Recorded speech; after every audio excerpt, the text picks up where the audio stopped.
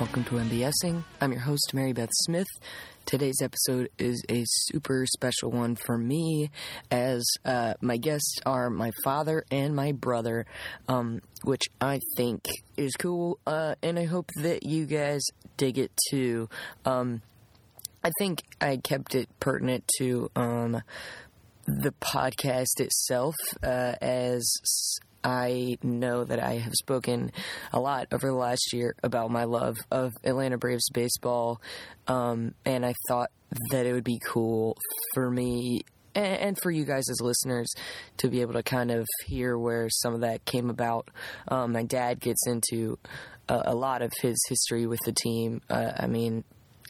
A lot of things that I didn't even know about his fandom, so that was really, really cool. And I'm sure things that my brother didn't really know about it either. So we learned as you learned, or as you will learn eventually, I guess.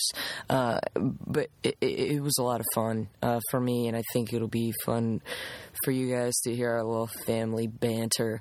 My mom was in the room the whole time listening to us and being respectful of the podcasting, and there was one time when she chimed in that I got a little chuckle out of. Maybe you guys will be able to make it out in the background. Also, I tried to get my dad to stop hitting the table with his hands 15 times. Is that a decent number?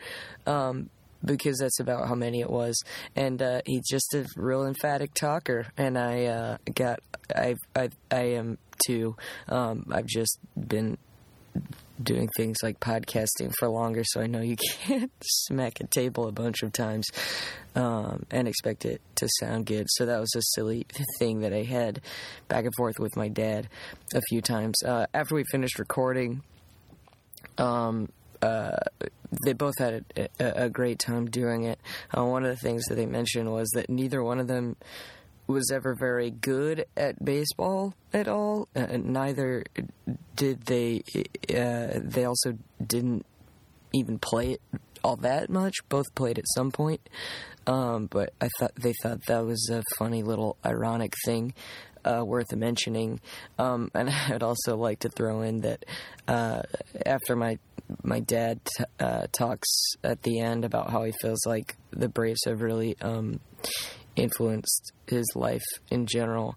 Both my dad and my brother teared up, and it was really a little sweet, little family nostalgic moment, and we don't get to see each other enough moment.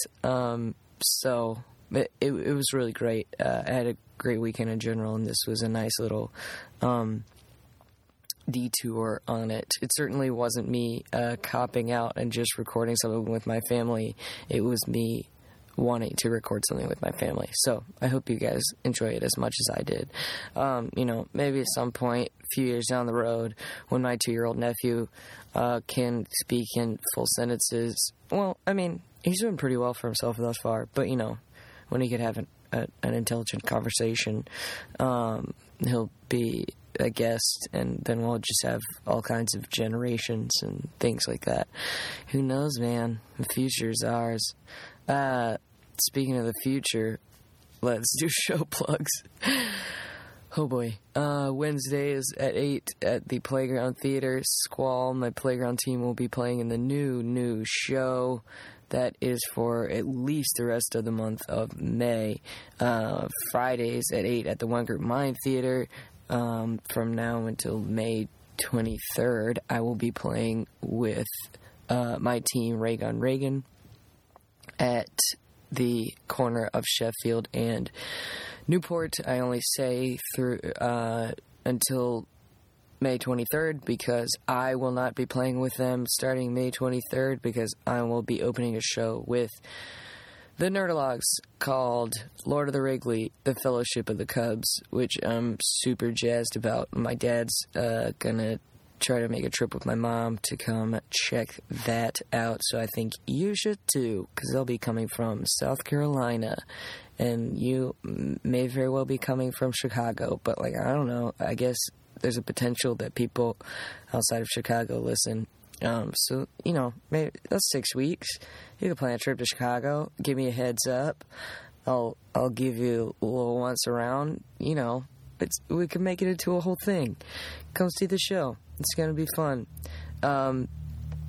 I mentioned last week briefly that I have a show opening with the New Annoyance. That will be on Tuesdays at 8 at the New Annoyance Space at Clark and Belmont. Our first preview is supposed to be May 20th. So within the sound of my voice, you're invited. You know, I'll probably know by next week whether that's a go or not. But that's what we're going with for now. But either way, that'll be on Tuesdays. I'm really excited about it. Just had my second rehearsal for it last week, and it's last night. And it's on my mind to start talking about, because it's been a lot of fun to work on already. Anyway, enjoy this. We do get pretty... I know I made this comment the last time that, you know, Major League Baseball was the topic, but we do get pretty inside baseball at times, so bear with that.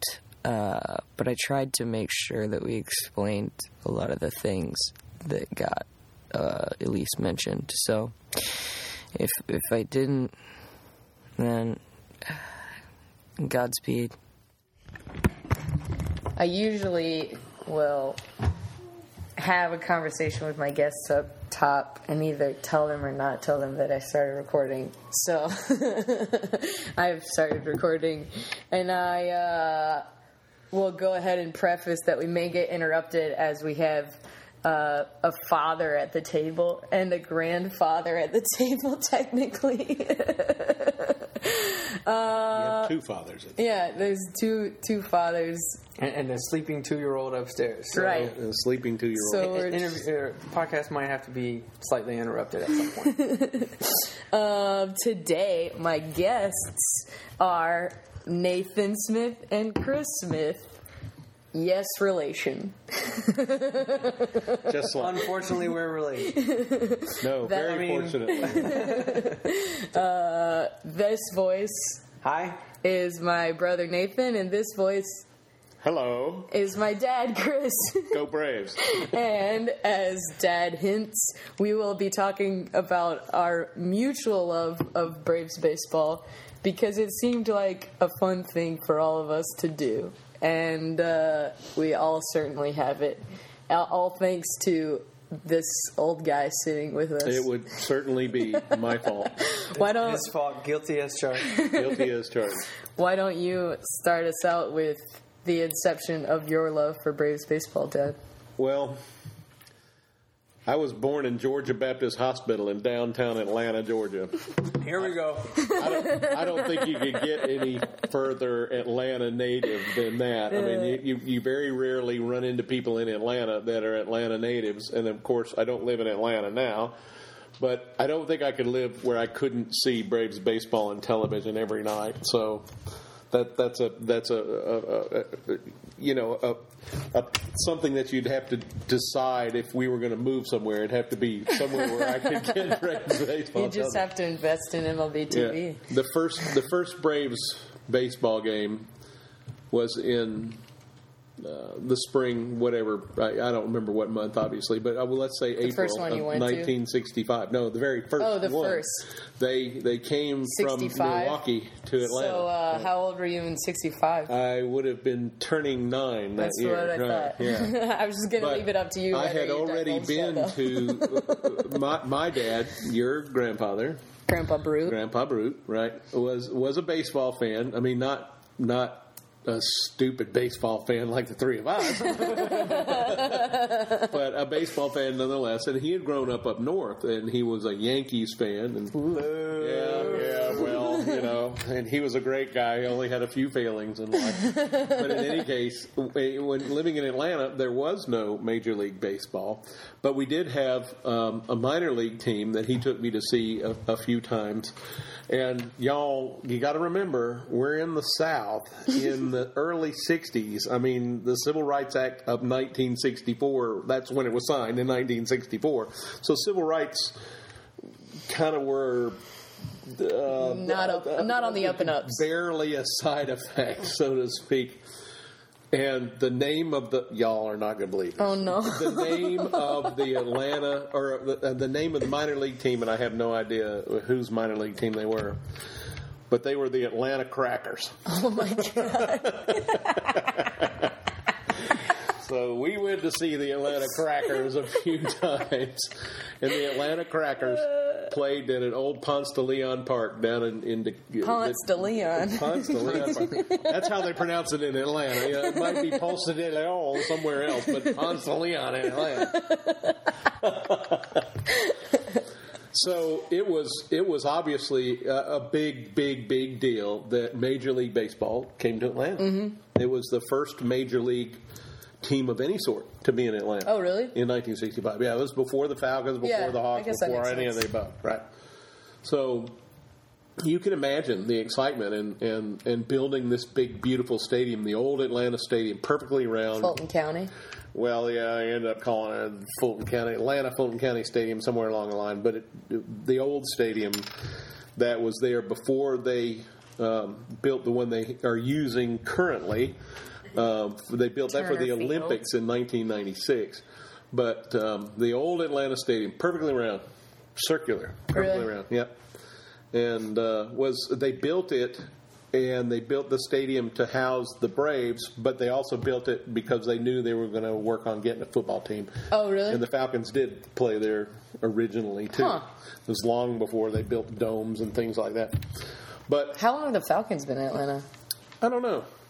Don't know about football. They played there. They played there first number of seasons at the old Atlanta Fulton County Stadium, and I remember going to baseball games in the fall where they had lined the field off to be a football game, and then they unlined it to be a baseball field.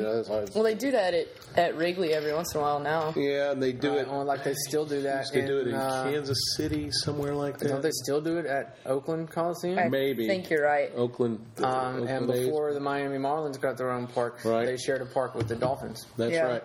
And now they built a really ugly Now they have a very ugly bright green neon stadium in the Cubano district of South Fish Miami. Or something in the outfield. In any case, Dad took me to the very first Atlanta Braves game in 1965, whatever the date was. And I was 9, so I don't remember. I mean, I knew I went, but I don't remember specifically. Did you have good seats, nosebleeds? Got no idea. Have no idea. But I do remember over the years going to lots and lots of Braves games. And the best thing about it was when Atlanta first got a transportation system, a transit system, a bus system, and this was long before the Rapid Rail and MARTA and all that. Riding the bus was really inexpensive. Y'all are not going to believe this. It cost 15 cents to ride the bus. I was going to guess a quarter. 15 cents to ride it downtown and 15 cents to ride it back. Now, you couldn't catch the bus where we lived, but one of our moms would have to take us over to Roswell Road or Peachtree Road to catch the bus to ride it down to the stadium. And obviously that was back in the day before your parents, it wasn't a big deal to go put your kids on a bus and let them ride to downtown Atlanta and go watch a baseball 10. game. Yeah, well, no, I don't think we went at 10 like that, but probably as early teens. Yeah. Quite before we could drive. Yeah. Before we could drive. That's awesome. Yeah. So we went numerous times. Walk up and get tickets for a couple bucks. A couple of bucks. A couple of bucks at the most. And the Atlanta Braves became, quote, America's team because not long after they came to Atlanta. Ted Turner was starting his television dynasty, and TBS it was the first cable station that played the Braves games, and they played every Braves game. And what the birth of Braves country. Yeah, and it didn't matter. They played them. They played every Braves game on any television across the country that got cable. Right, that got WTBS. You got Braves, and that was it. I mean, that's what TBS was showing. That's what you watched. America's team. That's right. And they also would the game was played from 7:30 to 10:30. Yeah. Well, they'd replay them again, starting at 1 in the morning. So if you missed any of it, you could catch the replay. So if you were working second shift like I did, sometimes I'd come home and be able to watch the game. Where would you work second shift? Was that the when we were living in Athens? Yeah, in Athens. At the chicken place? Yeah, that was where I worked at a poultry plant. Gold Kissed. Yeah, I don't think they exist anymore. So somebody bought them. He also got a good messed up ankle souvenir from that job. We don't talk about that. But anyway, I've been a Braves fan since 1965, and since they were the Atlanta Braves. Some of my fondest memories are going to opening day. Okay, I went to opening day for years and years. Took you to an opening day game, didn't I? Took you and a friend. I was probably 13 or 14, maybe. Early teens, yeah. Yeah. I packed up you and one of your friends, and we drove all the way from South Carolina down there for an opening day game. I remember. I think that is the only opening day at Turner Field I ever went to. I think that was the first time I'd been to Turner Field. Oh, really? Since then, yeah. I was trying to remember back if I had been to any other Braves opening days aside from that one, because I went this year in Milwaukee. It wasn't opening day at Turner. At the TED. But. Well, and I am ecstatic that I transferred my love of the Braves to you two guys, because then we have something in common. I look forward to baseball season because I wear out my thumbs texting back and forth with you guys about baseball. And unfortunately, we've turned Nathan into a serious seam head. Can't deny it. Yeah, go ahead. I know I don't really have a specific recollection of starting to follow it, aside from like what you said, but go ahead and speak to what you feel like your conception was. I can't nail it down. I mean, my wife would tell me I've become obsessed, and I can't really deny it. I think that your dad and your sister would tell you that too, but probably not with as much. If my employer were to pull up my internet browsing history and actually calculate how many minutes a day I spend reading Braves blogs and sports blogs and ESPN.com and MLB.com, I may or may not work there much longer. So I gotta watch myself when baseball season comes along. It would certainly be frowned upon. Correct. But so it's gotten really bad for me in just the last few years. After I graduated from college in 2006, I started. I was just got into a regular routine, a regular habit, a regular job, and things like that, and got less work to do outside. Less things to have to do outside of the 8 to 5 or whatever. So I just something else ended up had to find something else to put my attention on, and it became Braves baseball. And over the last. And that was obviously 6 to 8 years ago, but over the last 2 to 3 is when it's gotten really hardcore. Yeah. I could easily say for probably the last 5 years, I could name you the 25-man roster more or less at any point in the season. and portions of the 40-man and anticipation of who's going to get called up in September, who's actually doing well in the minor leagues, and this all comes with reading the blogs and whatnot that I follow now. But I definitely remember growing up, obviously with Dad. He's obviously a Braves fan, so we're always watching TBS. And I'm growing up and in grade school and whatnot in the 90s. TBS is still the superstation, still has all the Braves games. still watching them as much as you can. I've got, I remember when Sid slid. I'm a part of the, Mary Beth also is a part of the basic generation of Braves fans that absolutely don't know that for a long time that they never went really through a time period where the Braves were terrible. Yeah, they won the pennant pretty much every year when we were growing up. Won the division for 14 straight seasons, and Bobby Cox, the greatest manager pretty much ever, and countless huge names that are just Glavine, Maddox, and Smoltz. The pitchers, the hitters, Dave Justice, Chipper Jones, that just like personify the Braves for me and my generation and Mary Beth's generation. So, and I remember those games and whatnot.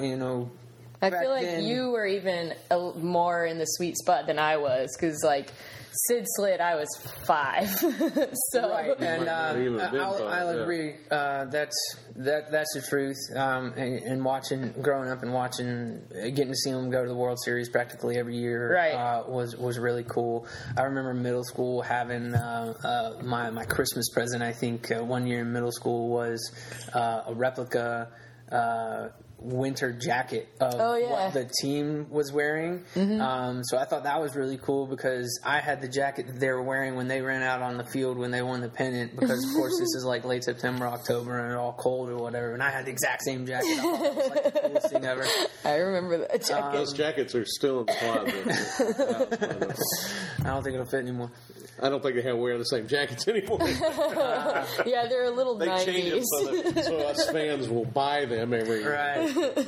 So, and I remember that, and like I said, the obsessions has just gotten that much worse over the last few years with more access to internet and internet blogs.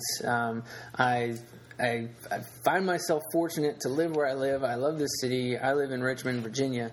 Unfortunately, I am outside of that parting line in the country that Dad spoke of a moment ago, where all the Braves games are on TV. I very rarely get to see a Braves game on television, unless they're playing the Nationals, because this is Nationals country, and so boo on that. Boo on that. But I do get to see, I can count on seeing 19 games a year, and from time to time they'll be carried on MLB Network or on ESPN, and so I look forward to those nights to be able to watch it. But then you have to relegate your wife to another television. Right, and then I also have to listen to the non-Braves announcers, and I can't stand that's right. it. Lame for sure. But I think it's cool. A lot of my friends in Chicago who are familiar with the Cubs and Harry Carey, I think it's really cool that Chip and Skip have both been Braves announcers, his son and grandson, right? Mm-hmm. Correct. And of course, their dad was the famous Harry Carey for that's what I just said. You said that? Okay, I'm sorry, I wasn't paying attention. Thanks, Dad. I was daydreaming about the Braves.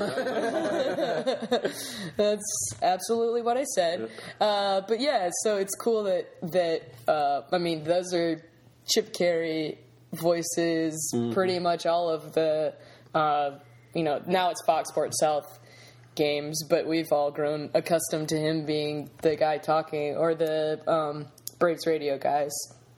If we're on the subject of radio, I still get chills. Mary Beth maybe not so much, because she was still only 5 when Sid slid. I know Dad does. But well, every time I was. I don't remember where I was, because I was still I know where you were. I was talking to you on the phone. Okay. But I was still too young, but I remember the scene, and I remember the setup, and I remember the call. And I still get chills. I get chills thinking about it. I get chills when I see it on television. I get chills when I hear it. Describe Sid slid, because unless people are diehard baseball fans listening to this, they're not going to know what that reference is. Game 7. It's Game 7 of the 1992. I thought. No, 1992 in LCS. Yep. Atlanta Braves, Pittsburgh Pirates. Yep. Now, this is a Pittsburgh Pirates team that actually had Barry Bonds on it. Yep. Before he left for San Francisco and got on the juice. He was skinny. He was skinny. But it was Game 7, 1992 National League Championship Series. The winners going to the World Series. It is the bottom of the ninth. The Braves are down by a run. There's a runner on third. There's a runner on second. The runner on second's name is Sid Bream. Who's the first baseman? He's the first baseman. There is no first baseman in Major League Baseball that has ever played Major League Baseball that would be considered fleet-footed. And there's a pinch hitter at bat. His name is Francisco Cabrera.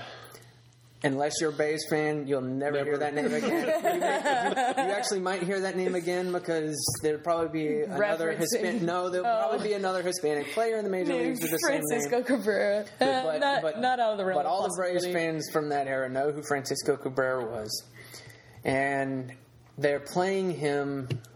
I'm not sure if they're necessarily playing him to pull, but there was a big gap in right center field. And lo and behold, if he doesn't take that pitch and put it in that gap, and correct me, Dad, there may have been 2 outs, so everybody was running on the pitch anyways. Yep. I think there were 2 outs. I'm not sure if there were 2 outs, but it didn't really matter. It didn't really matter. Everybody was running on the pitch because they knew it was going to be down. Yep. So he smacks this ball into right center field. The runner on third, who I think is Dave Justice, scores easily, and here comes the score gets tied, and so obviously the game is tied at that point, and now the entire stadium is going bonkers. Run, Sid, run! He is running as absolutely possibly fast as he can. He makes the turn around third base.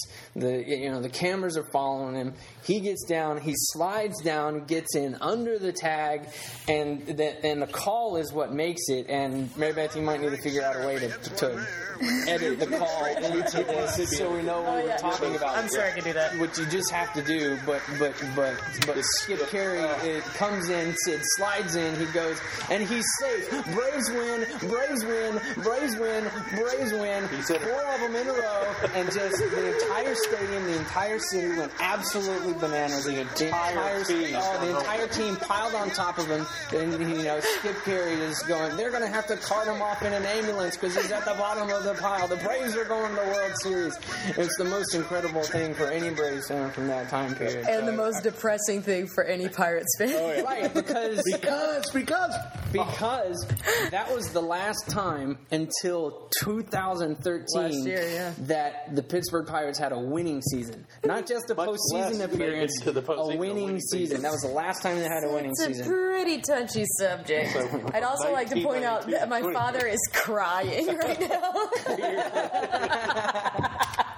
I remember I had moved to a Sorry, we got to keep the volume down a little bit because the 2-year-old is still upstairs. I had moved to where we live now, and I was living in temporary quarters until the family moved there. It wasn't very far, about 75, 80 miles away.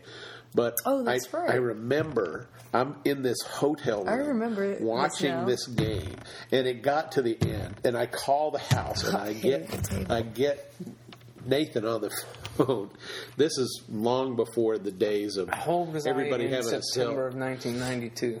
You'd have been 9. 83, I was 9. Yeah, so you were the same age I was. Same age Dad was when he started his Braves game. Oh, that's cool. So I had him on the phone, and we're just screaming and jumping up and down. It's amazing they didn't throw me out of the hotel. It's like people my age remember where they were when they heard that President Kennedy was shot, and people your age maybe remember where they were on 9/11. Oh, I absolutely do.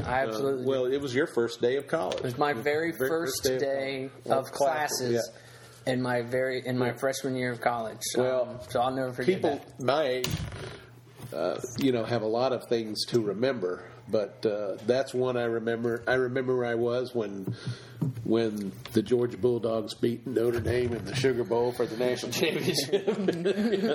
Things like, important things. Important things. Yeah. The birth of your children. Oh, I was there for that. Yeah. I do remember that. Y'all were both born in Athens General Hospital in the heart of Bulldog country, so none of your friends knew that. They do now. I'm fairly certain pretty much everyone who would consider themselves my friend knows that I was born in Athens, Georgia. Cool. That was about what I expected from both of you on that. Yeah, I also, to echo what Dad said, look forward to Braves season every year now. And to echo what Nathan said, also started following way more once I graduated from college. It's just something that you have more time to do. Baseball is such a time-intensive sport to follow if you really want to, more than just looking at box scores the next day. But I like it. I've done a whole monologue about it with the Nerdalogs before, because we did a show last fall that was a 1993 show, because it was 20 years after 1993, and you best believe that I talked about Braves baseball.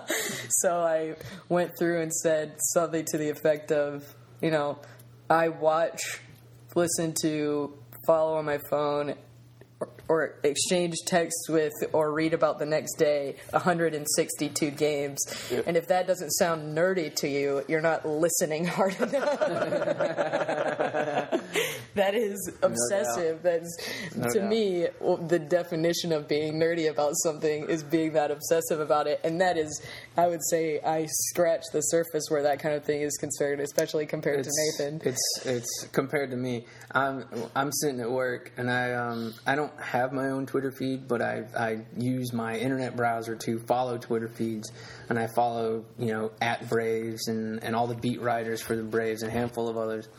And I always know that for a 7 or 7:30 game, the lineups usually get tweeted out right about 3 o'clock. And right about 3 o'clock, I'm on my computer, and I am probably refreshing the Twitter feeds every couple of minutes.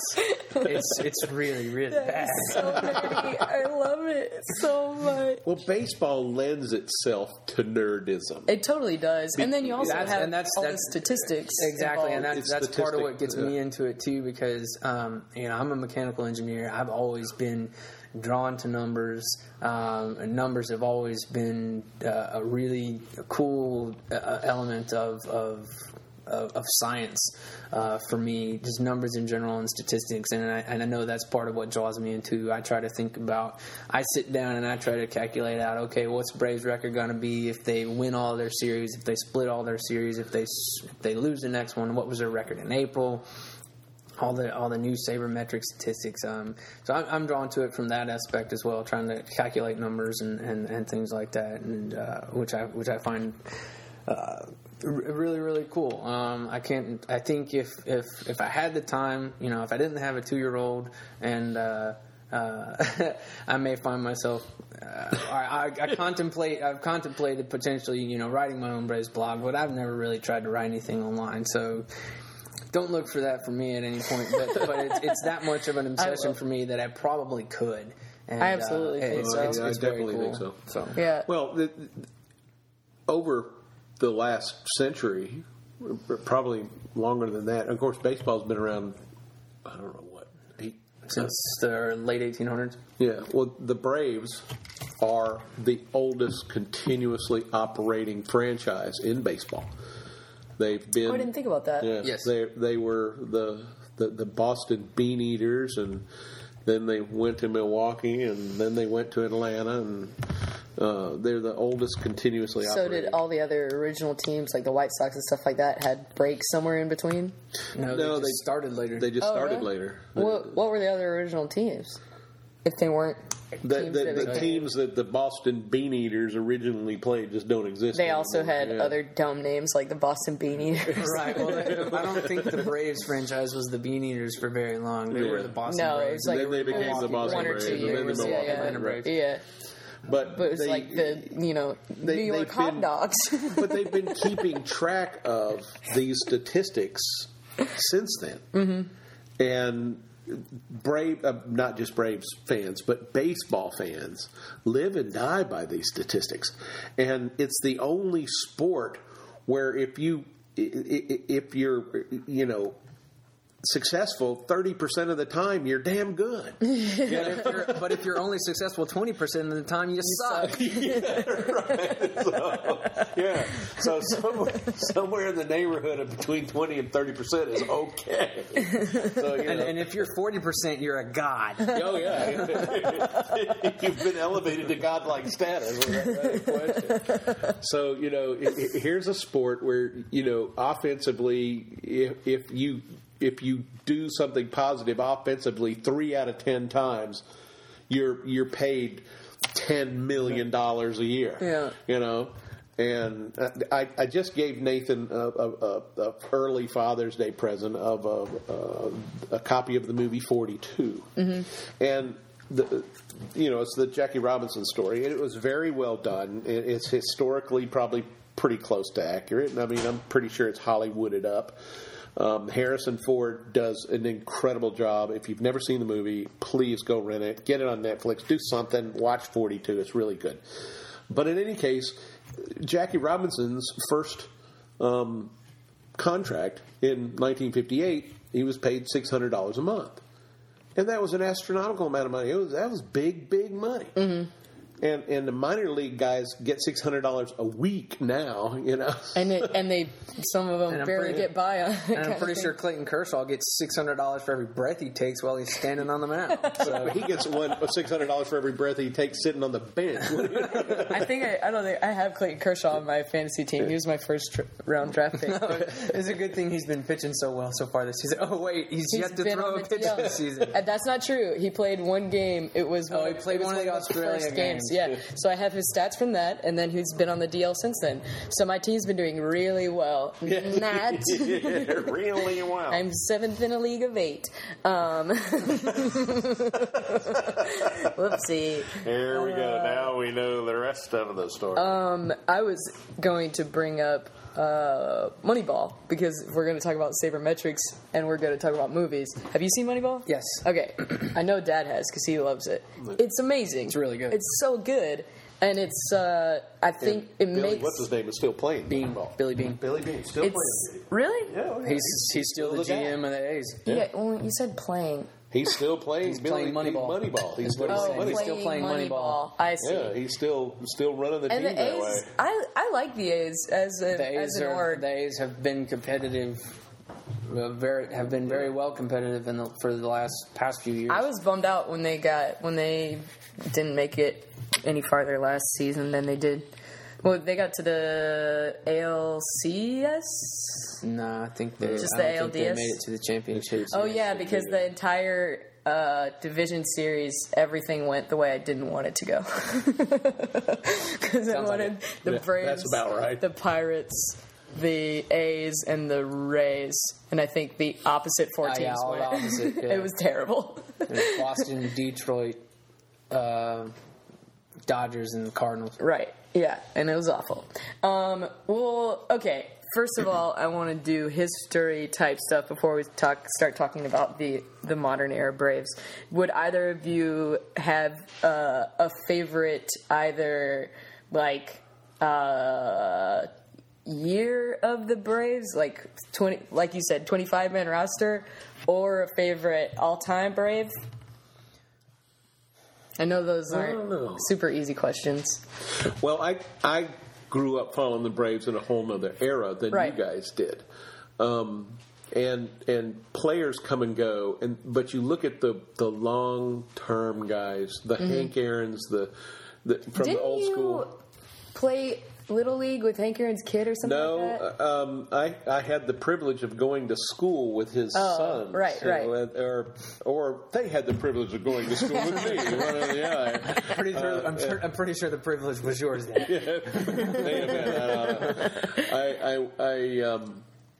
I grew up in another time and place, and I ended up going to a private school.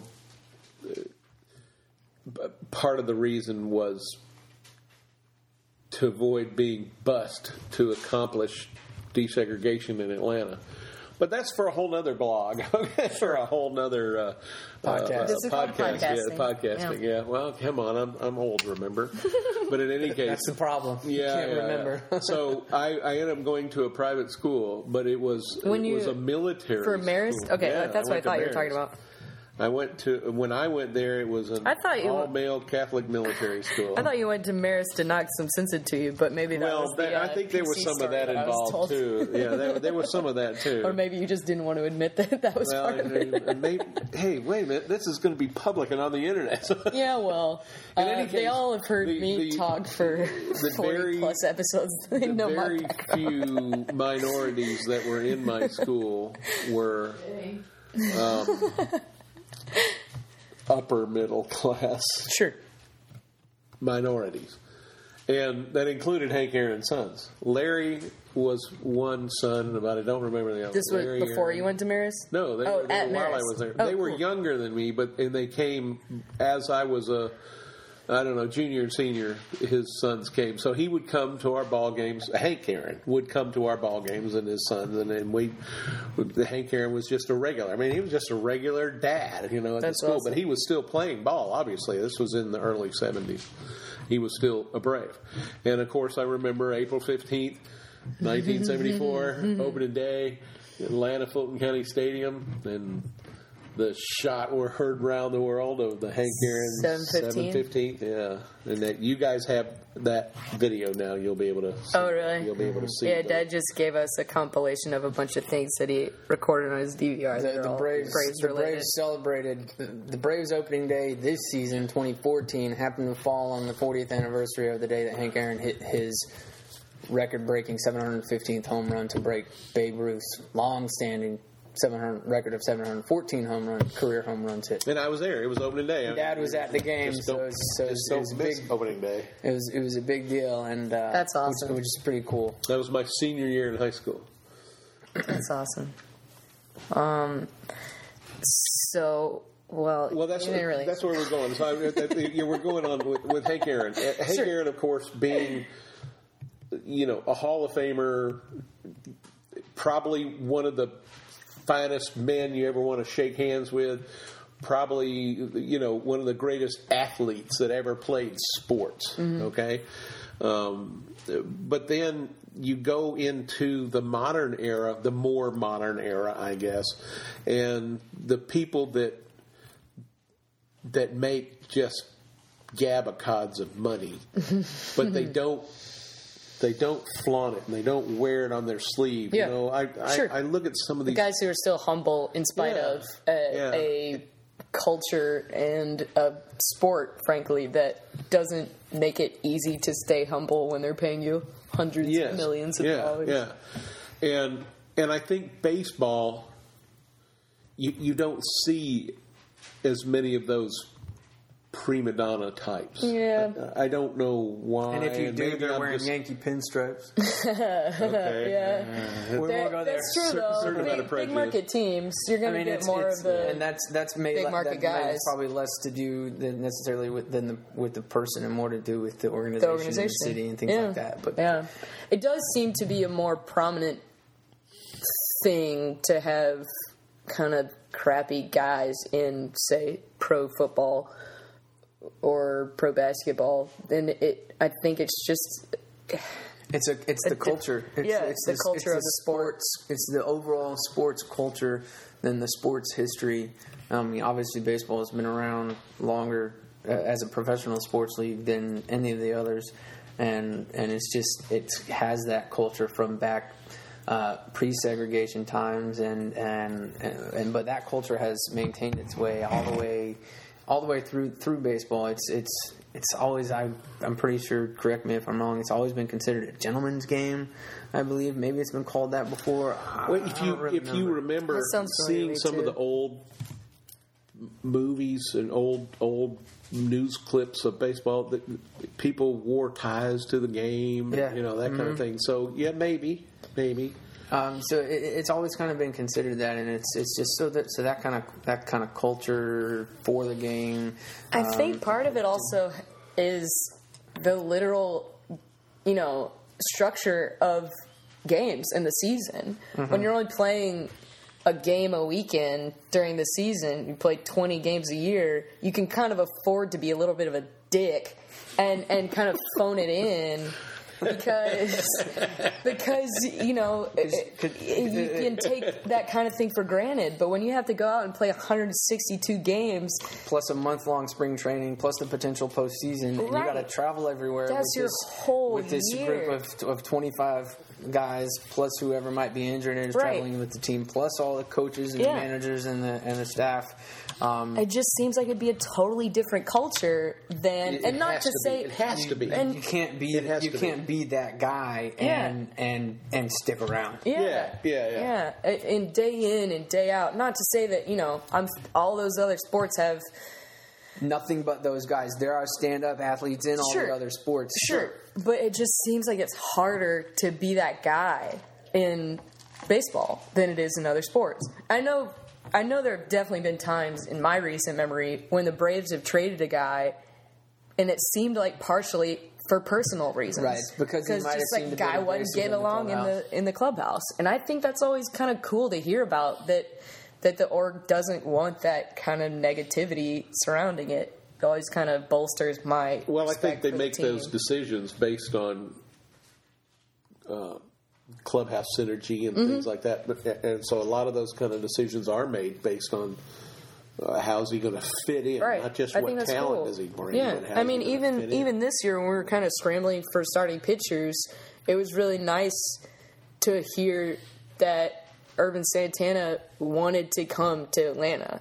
Other places offered more money. Yeah, I thought that was pretty cool too. I know so he knew there was a culture here that he wanted to be a part of. And I know it has a partially due to the fact that he wanted to pitch in the National League, but other National League teams offered him money too, and this is where he ended up, and it's turned out great for us so far. So most definitely, I think that's really cool. I think that's something to be proud of as an org. I think. Oh, do you have favorite teams or players that you can think of? I can't go with a specific year. And I was sitting here while that was going on. I mean, it wasn't for the last few minutes. Just thinking about it, and I think probably the most identified player of my generation, and at this point Mary Beth's generation, is Chipper Jones. Mm-hmm. But he's not the one that I would think that I would like to specifically pick. I think, and this probably is because of what I've really realized over the past few seasons of getting more into baseball, and that's Greg Maddux.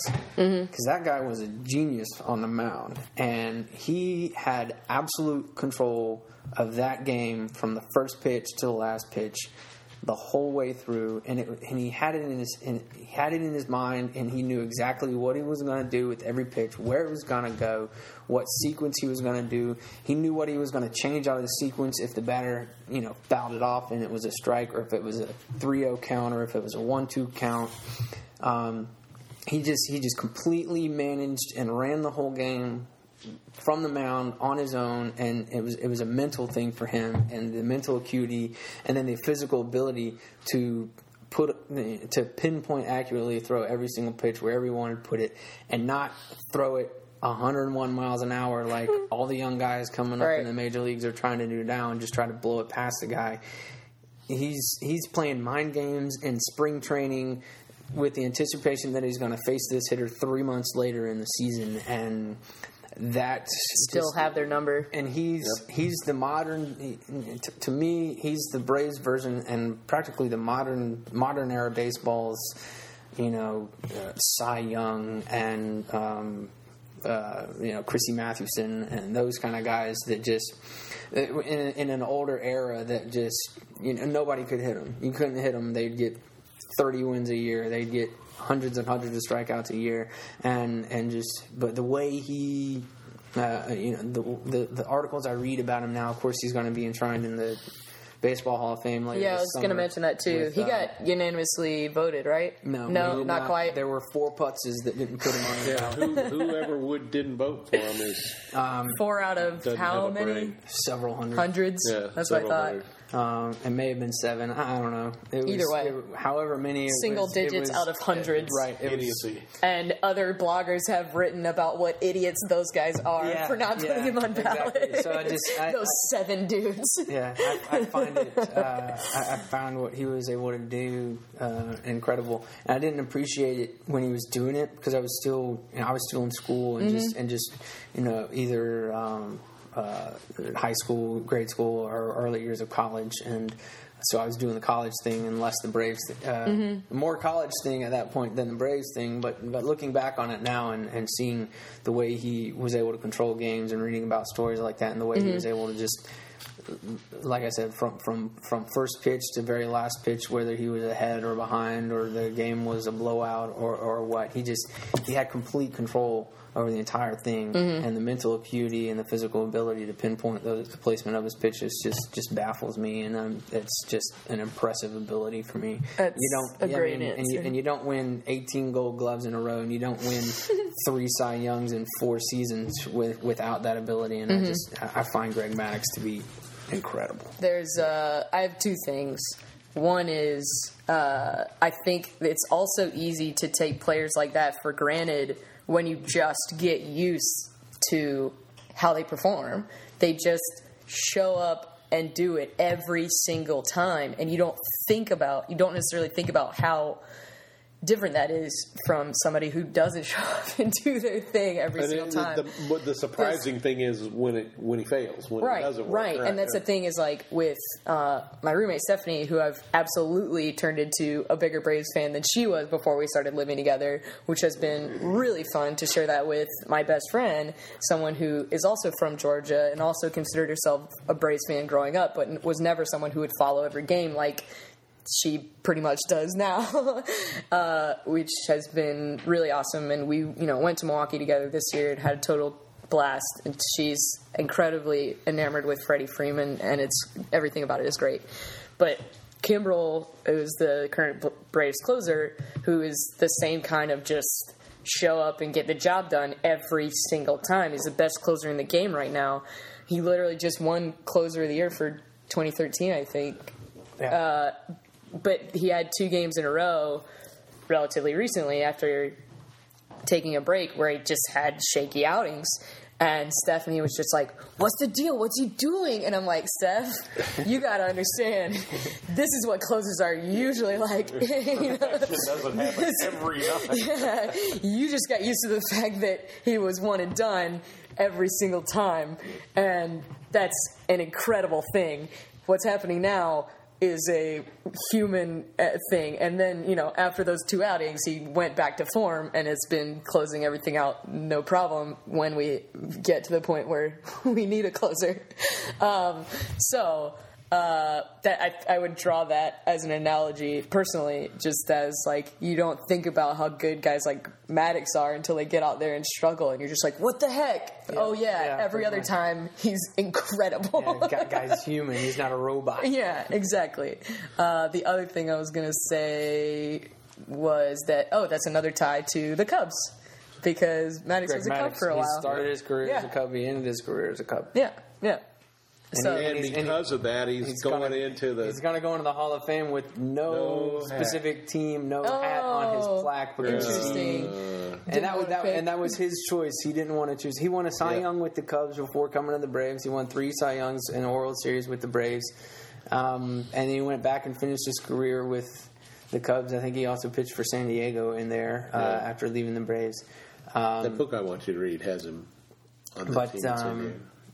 So it was interesting. So, oh shoot! And Dad has to pull out something to look up the book that he just told Nathan he wants to read. He's told me about it, and I can't remember. I told him about it 2 or 3 times. I just can't remember. Yeah, that's a great answer, especially for him to be such a part of my league. What's the deal? What's it about? It's a rookie survival in the bigs. Oh, a rare gem of a baseball book. Author of the Bullpen Gospels, Dick Hayhurst. He had a little bit more than a cup of coffee in the major leagues. All right? And But this sorry, is he about had his, like yeah. a season or something. Well, more than one. Okay. I didn't know what you But meant not by not a little bit whole- more than a cup of coffee. Explain cup of coffee. Generally, a cup of coffee is when a minor leaguer, when rosters expand on September 1st, and anybody on the 40-man roster is eligible to come play for the major league team. You call up some minor leaguers to give some of your regular full-time roster players some breaks, and if that's usually considered a cup of coffee. You know, if that pitcher is now on the roster for the next season, you know, some announcer may say, "Oh, and here's so-and-so, and he had a cup of coffee with the team last September when he was called up when rosters Interesting. I expanded." knew that was something that happened when rosters expand. I never would have known that it was referred to Well, as you have a to. cup of coffee. The minors don't pay big money. Yeah. All right. Unless you're what they call a bonus baby, and that's in that book. You know what a bonus baby is.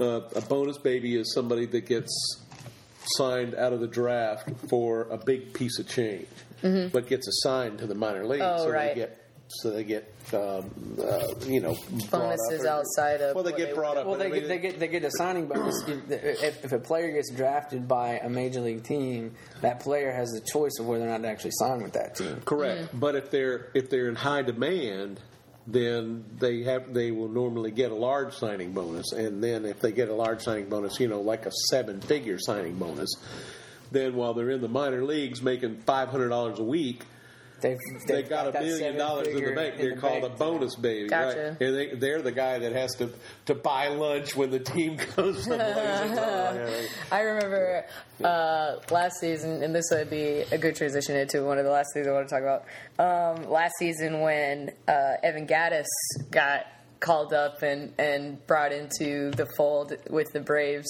there was so much talk of his transition from going from kind of, you know, job to job janitor money to just making the minimum rookie salary, which is what, $600,000. Last season it was $490,000. This season it's $500,000, $500,000. So you go from making $600 a week to $3,000 a game. Yeah. And all of his friends, they'd interview his friends in the stadium, and they'd be ribbing him about how he's picking up the checks, and he eats, you know, enough for 4 people in the beginning to begin with.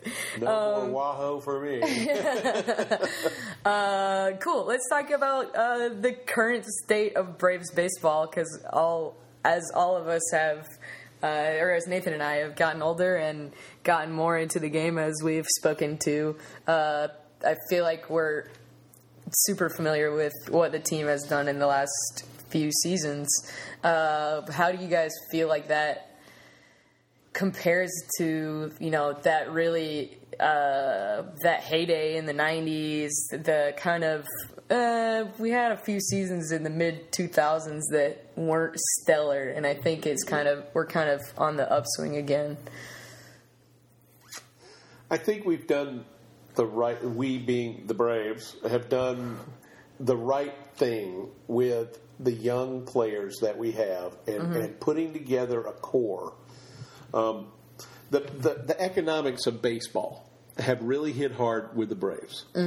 They are playing in God forbid, not that old a stadium, but they're playing in a stadium that doesn't have the ability to have the amenities surrounding it that a lot of the other stadiums have, the shopping meccas and all this kind of stuff. So they made the decision during the off season to build a whole new stadium in the burbs of Atlanta and be able to build it with all these amenities around it, and the hotels and the shopping malls and because being in downtown Atlanta, it's kind of constricted. And Yeah, able to another do that. Let me interject on the stadiums, because I was looking at this not too long ago. We're talking about building new stadiums. You would think this was, you know, something that doesn't happen very often. There are 30 teams in Major League Baseball. 14 of them have built new stadiums in the last 10 years. Let's put that out there. Really, in the last 10 years, maybe 10, maybe 15 years. But I think fully half of the major leagues have stadiums that are newer than built. We'll go back to have been built since 2000. Wow. Okay. And Turner Field was built. Turner Field was built in 1996 for the Atlanta Olympics. Correct. But it was built next door to where the old one was, so they could utilize the same parking facilities, et cetera, et cetera, Yeah, they et cetera. have the... But there's none of the amenities around it. It's landlocked in a downtown. You can't... And that's another there's nothing similarity there. with Chicago. If you walk away from Turner Field on the sidewalk, and you get 5 minutes away on a walk, you're nowhere. Yeah. Basically. So, Well, they've done that to make this decision to put to put a new stadium in place, and that's going to increase the revenues because they're going to be able to control the piece of the pie that they get from these additional revenues, because the Braves are going to be the driving force behind the construction and the economics of this new place. Okay, in anticipation of that, they have signed their young talent, the Freddie Freemans, the Taherans, Anderson Simmons, Craig Kimbrell, into long-term contracts. Chris Johnson. Yeah, Chris Johnson just the other day. Earlier this week. Into long-term contracts that won't expire until after this new stadium gets into place, and they structured them with back-end money to where for the next couple of years they're not going to make this huge money, but by the time they get in the new stadium they'll be able to pay them this huge money to keep them from jumping ship and going somewhere else. Throughout the transition. And people like Freddie Freeman, who are currently the Braves' first baseman, he's 24. 24. That's younger than you, Mary Beth. That's I'm younger well than aware. you. And here's a guy, he will be, will be is probably a bad way to say it. He is a baseball superstar. And he will continue to be a baseball superstar. And can command whatever salary he wants down the road. And the Braves have got him locked up for the next 8 years. And that's the kind of thing that they need to do in order to maintain their competitiveness and to get back to where we were in the 90s, of winning every year. And the expectation of that they're going to win, okay? Because for the first 30 years of their existence in Atlanta, the first almost 30 years, they won exactly 2 pennants. One was in 1969, the year of the Miracle Mets, and I've hated the Mets ever since then. Okay. yeah. So, and then again in 1982, and then not again until 91. Yeah. So, the Braves over the last 20 years have fostered an environment of winning, and in order to continue to have that environment of winning, they've done the right things. They've done the right things. I think it's a really exciting time, man. Locking everybody down during the off season, for me anyway, seemed so unexpected. In terms of just I think it was how many people they locked down and for how long. Yeah, I think it was pretty much unexpected for all the Braves fans. And then pleasantly unexpected, I'll say. Yeah. But once Freddie was locked down, he was the first one to get a super long-term extension for big money. And it was the dominoes just started falling, and within the next couple of weeks, Craig Kimbrell signs a contract, Anderson Simmons signs a contract, Julio Terran signs a contract, an extension, and it just became. By that point, the mentality in Braves country became, okay, who's next? Who are you going to sign next? It really Let's go. Yeah. And it's been very cool. And Dad hit it on the head. They made the decision to build a new stadium to try to bring in new revenue streams, which was the only way they were going to be able to maintain the ability to put a winning team on the field. Well, because some genius signed a long-term TV deal that was peanuts. Yeah, I knew that was another aspect of all the financial stuff that we're going through. Revenue. They're not making any money off their TV deals like a lot of the big market teams, like the Yankees and the Dodgers get and the Angels and the Phillies. $250 million a year from television. Ungodly they can numbers. suck as bad as they want and still get $250 million. When is the contract up for the TV deal?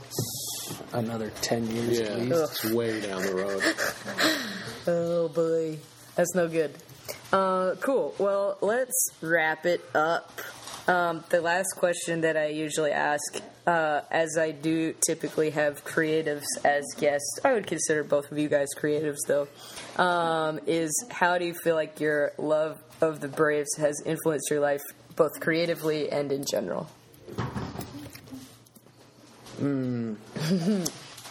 For me,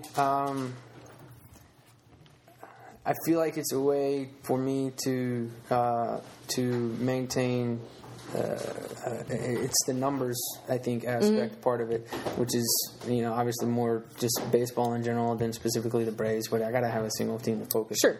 But the numbers, the numbers and the statistics and the winning percentages and the batting averages and things like that gives me a focus, gives me a way to focus my mind energies or my energies because they're always so focused on numbers, and I love numbers so much that it gives me a way to focus them on something other than when I'm trying to design packaging machinery like I do for a living.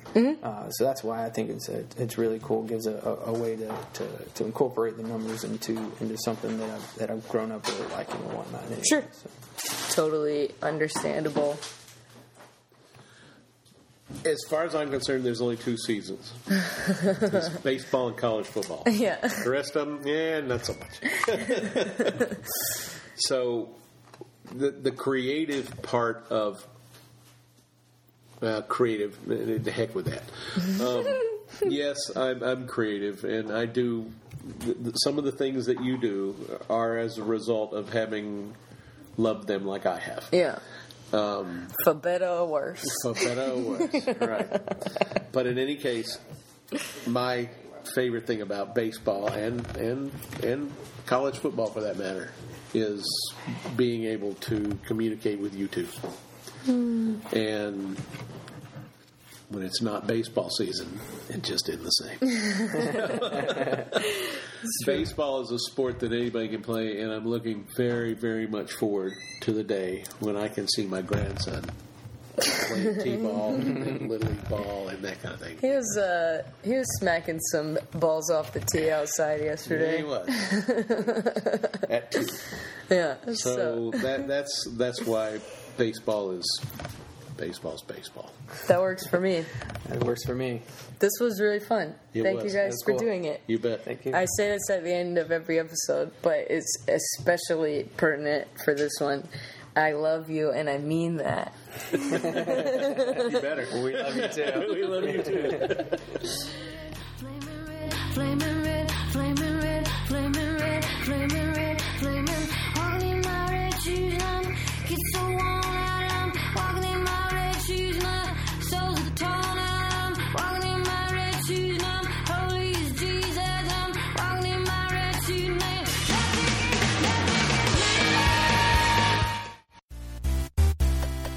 This has been a Nerdalogs production. For more on the Nerdalogs and our shows, please go to www.nerdalogs.com.